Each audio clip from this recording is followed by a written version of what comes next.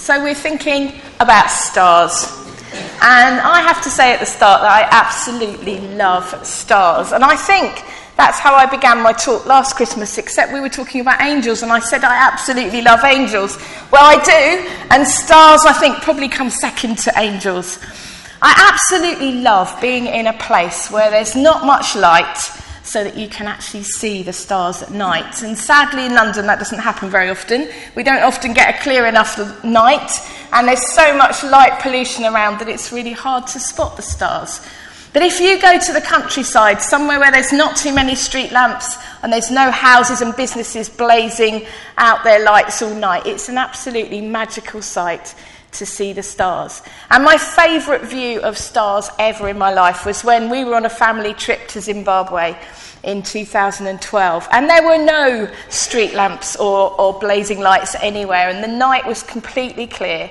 And as we went outside, the whole sky was just crammed with the most beautiful, shining, bright stars. It was so amazing that I almost fell over because I was so busy staring up, I wasn't looking where I was going. But that is a sight that will remain with me for a very, very long time. But whether or not you can actually see the stars at night, they're always there, and they can be very useful things for us. The first way in which stars can be really useful is that they can help you to find your way. There's one particular star that's really useful for this. Does anybody know the name of that star? One star that stands out in the night sky. Even in London we can often see this star. Yes, right at the back. Not Venus, it's the name of a star. Yep. You love shooting stars, don't you?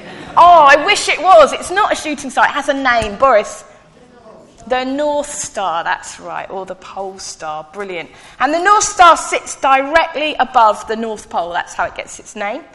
And this star appears to stay in one place all the time and not move. And it's a really bright star, so it's easy to spot. And by using the North Star, you can work out your direction and location if you know what to do.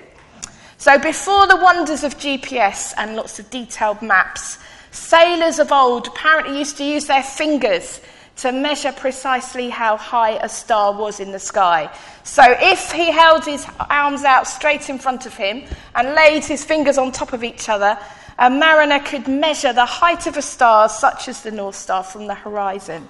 And then based on that idea that something about the height being equal to the latitude or something like that, sailors could use the star to estimate their location and where they needed to turn. It sounds absolutely foolproof. I don't know that I would have been able to do it, but that's how they found their way. And when we think about the star in the Christmas story, that was also a fantastic navigation tool. The wise men from the east were studying the stars, and they saw a new star appear in the sky. And they knew that that meant that a new king had been born. So immediately they followed that star and they went to find out where this new king was. And eventually, around a roundabout way, the star led them to Jesus and they were able to worship him. Now this Christmas, in all the things that we're doing here in church, we're using the phrase follow the star. And it's something that's being used by lots and lots of churches all over the country as a way of encouraging people this Christmas to follow the star and to find out more about Jesus, the star that points to Jesus. So maybe this Christmas that's a challenge for you. Maybe you need to follow that star and find out a bit more about Jesus for yourself. And if you do, I'd recommend you to take the opportunity to step away from all the bright lights and all the distractions of the season that are around us so much already. But just take some time to find out who Jesus was and who he is today. Or maybe you can invite other people to follow the star by bringing them along to one of our Christmas services and sharing with them what you already believe about Jesus. So let's follow the star together this Christmas. But what else can we say about the word star? The star word can be used in different ways. I don't know if any of you have ever had a gold star at school for doing something good. Anybody? Yes, William has. Brilliant. So at school you often get stars of the day or stars of the week. People that have done something really good. A star's used to praise someone, isn't it? To say well done. Whether that's because you've been well behaved or whether you've achieved something. You are a star. And in our story of Christmas, the angel says something similar to Mary. You heard Nathan read this. When he announced the news to Mary that she was going to have a baby, he said that God was very pleased with her. He said, "Well done, Mary. God has found favour in you. You found favour in God's eyes." And Mary's given more than just a gold star with that "well done." She's given the opportunity to carry the Son of God and to be his mother growing up on earth. That made me think, I wonder what an angel would say to us if he came to deliver a message. I wonder if I have found favour with God. I wonder if he's pleased with me. Perhaps that's something that we can all think about during this Advent season as we prepare ourselves for Christmas. How could we please God by what we say and do during this special time of year? Excuse me, I'm going to have to cough. Sorry.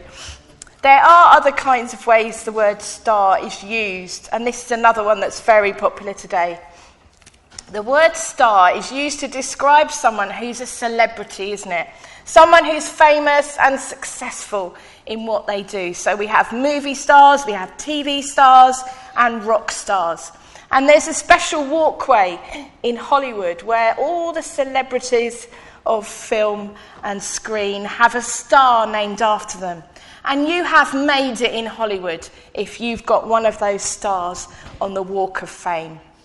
But there are stars in our country too. Many of us at the moment are spending a lot of time every night watching a bunch of so-called stars in the jungle, eating bugs and swimming in swamps. Come on, admit it. If you're watching I'm a Celebrity, put your hand up. I thought so. Excellent. But when it comes to Christmas, who is the star of the show? The kings expected, when they saw that star, that it would be a king that was born in a palace, surrounded by luxury and riches. They thought the star in the sky would point them to a celebrity in a special place of honour and status. And they were pretty surprised when King Herod said, "No, there's no baby being born here in the palace." They didn't expect that a new king would be found in a place like Bethlehem. But there he was, Jesus, the Son of God, Mary's son, and the star shone right over the place where Jesus was. This week, as I said earlier, we've been presenting the Christmas story through something called the Christmas Journey. And we've had 240 primary school children from 4 local schools in the church, moving around, meeting the Christmas characters and finding out what the real Christmas story is. And the children saw the baby in the manger. It was actually a doll, although one of them did actually believe it was real. But they also met one of the kings, Robert Mills, dressed up beautifully. And the kings told them about the amazing gifts that he was taking to Jesus.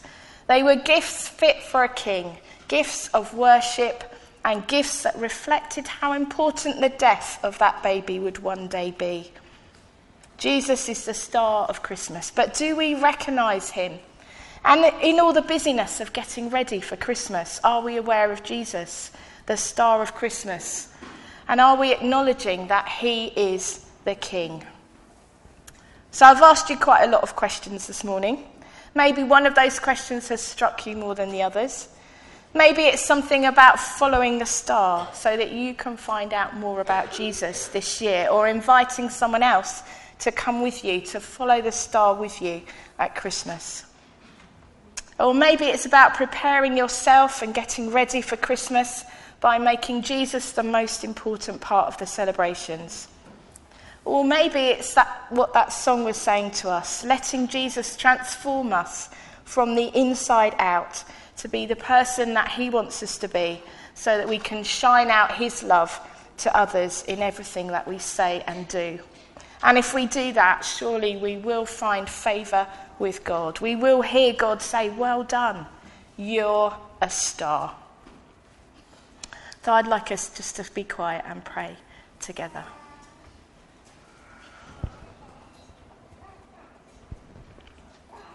Father God, help us to follow your star this Christmas time. Help us to invite others along with us too, as we prepare for this important time of the year. And in the midst of all our celebrations and preparations, may we make you the most important thing. Help us to be transformed from the inside by your love, so that we may shine your love in all we say and do this Christmas. Amen. Okay, I like you to take something. And it's here in these baskets, if I can have a couple of sensible people.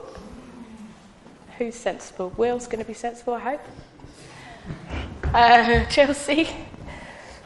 If you could just pass the basket round, start at the front, that's it. And take out a star. Well done. I'd like you to take this star with you. It's a star that invites you to follow. So it says follow the star on the front. And I'd like you to do one of two things with this star. It's up to you what you want to do, but choose what it might be. I'd like you to either put this star somewhere that will remind you to do something about getting to know Jesus better for yourself this Christmas. There's a fantastic idea in our monthly magazine, which if you haven't picked up, they were at the back when you came in and they'll still be there. The suggestion is that every day in December, you read a chapter of the book of Luke. That's the gospel in the New Testament part of the Bible, the story of Jesus. And there are 24 chapters in the book of Luke. So if you start today on the 1st of December and read one chapter every single day, by the time you get to Christmas Day, you will know all about Jesus. You'll have read the whole book of Luke. You'll know all about the life of Jesus and why he's the star of Christmas. So that's a challenge that's been set to us in the magazine, and something you might like to set yourself with your star.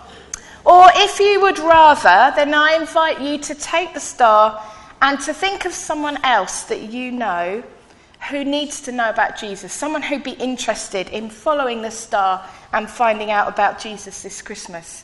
And take that star and give it to them as an invitation. Come with me, follow the star. Come to our carol service, come to Messy Church, come to something else that's happening around Worcester Park this Christmas, so that we can together follow the star and find out more about Jesus. Okay, the stars are going to continue to go round as far as possible, but we're going to sing together. So as we stand, please join me in singing one of my favourite songs, very appropriate for today, Shine, Jesus Shine. Please stand.